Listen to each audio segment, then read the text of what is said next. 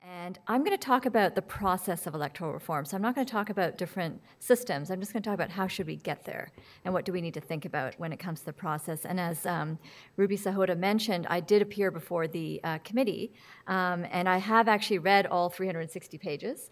And in interest of full disclosure, I should probably say that a lot of the things I said before the committee were actually quoted in the report. So I agree with those parts.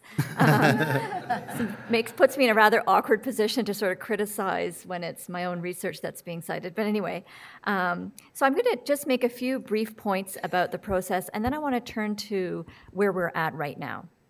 So first of all, electoral reform differs from ordinary legislation because what's at stake are the very ground rules of how political power is distributed, right? So I argue that therefore we should have a higher standard of democratic legitimacy. It's not just ordinary legislation. So that's the first point. The second point is I looked at how electoral reform takes place around the world and in Canada, and I discovered through this research that there are a wide array of processes. There's not one that's used everywhere. We see all different kinds of process options. So because of that, I suggested that we really shouldn't see any one option as being mandatory. That being said, and this is my third point, I think that whatever process option or whatever combination is put together, it's really important that the process is both seems and actually is democratically legitimate. So then the question is, what is democratic legitimacy? How do we know that we've got a democratically legitimate process? And what I suggested to the committee was that we should be looking at three norms or three values. The first one is that the process should be neutral. In other words, it should be nonpartisan. The second norm is that there's a lot of consultation.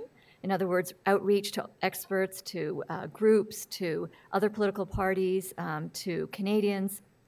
And the final norm or ideal would be that there is deliberation, which means that you have enough time to really think through all the different options and really come to some sort of conclusion as to what is the best option.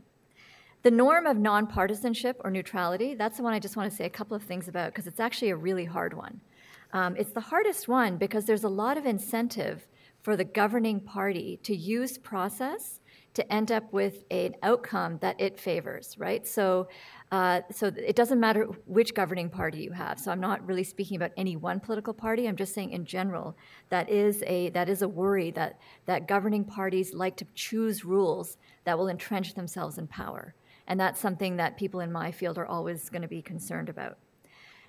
So the other problem, too, with this is that the choice of process, like what process you choose, has a huge impact on what substantive outcome you end up with.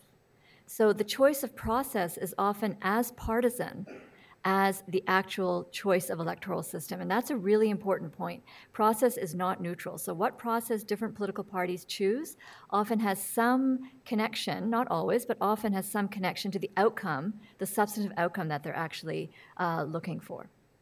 One way to get around this problem is to ask that political parties cooperate.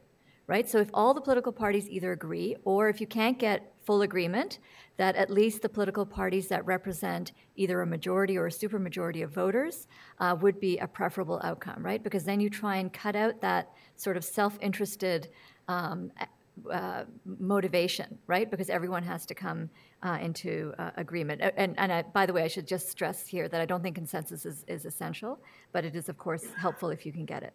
Okay, so let me just now switch to the report and what I think about the process, and then I'll talk about where we're at now. So I think that I think the report, as Ruby Sahota outlined, in 6 months is quite extraordinary how much outreach was done. So it really is very, very impressive. The number of meetings, the number of expert witnesses, the cross-country tour, the fact that MPs held their own town halls and issued reports. There were e-consultations as well. I don't think that was mentioned, but e-consultations with hundreds of witnesses. So there was a huge amount of outreach. So that was, I thought, really positive. The one thing I thought wasn't so great was this self-imposed December 1st deadline. I just thought that really constrained it. It also, the whole process started in the summer, which is usually a dead time. And so it really didn't take off until the fall. And then there was a very short window for consultation and deliberation. So in my view, this self-imposed deadline was overly hasty, which actually the supplemental Liberal report seems to have also come to that conclusion. Now, on the referendum question, whether it makes sense to have a referendum, I know there's a lot of debate about that. My own view about it is referendums tend to favor the status quo. So parties that don't want change insist on a referendum. It's not always the case, but that is often, there is a connection there.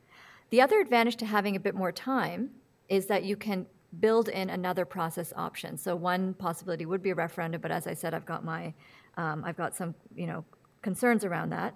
But there are other things too, like a commission or a citizens' assembly that can actually enhance both the appearance and actuality of democratic legitimacy. The thing about referendums, just to go back to that for a second, is that they require a lot of public education, which doesn't always happen. And they also require high levels of participation in order to be representative, and that always doesn't happen. So that's one thing to keep in mind. The other thing, too, is that there are lots of things that have happened in Canada that have big events that have not occurred because of referendums. For example, the adoption of the Charter, no referendum there. The rejection of the Meech Lake Accord, no referendum. And Confederation itself, no referendum, right? So we have big constitutional moments without a referendum taking place.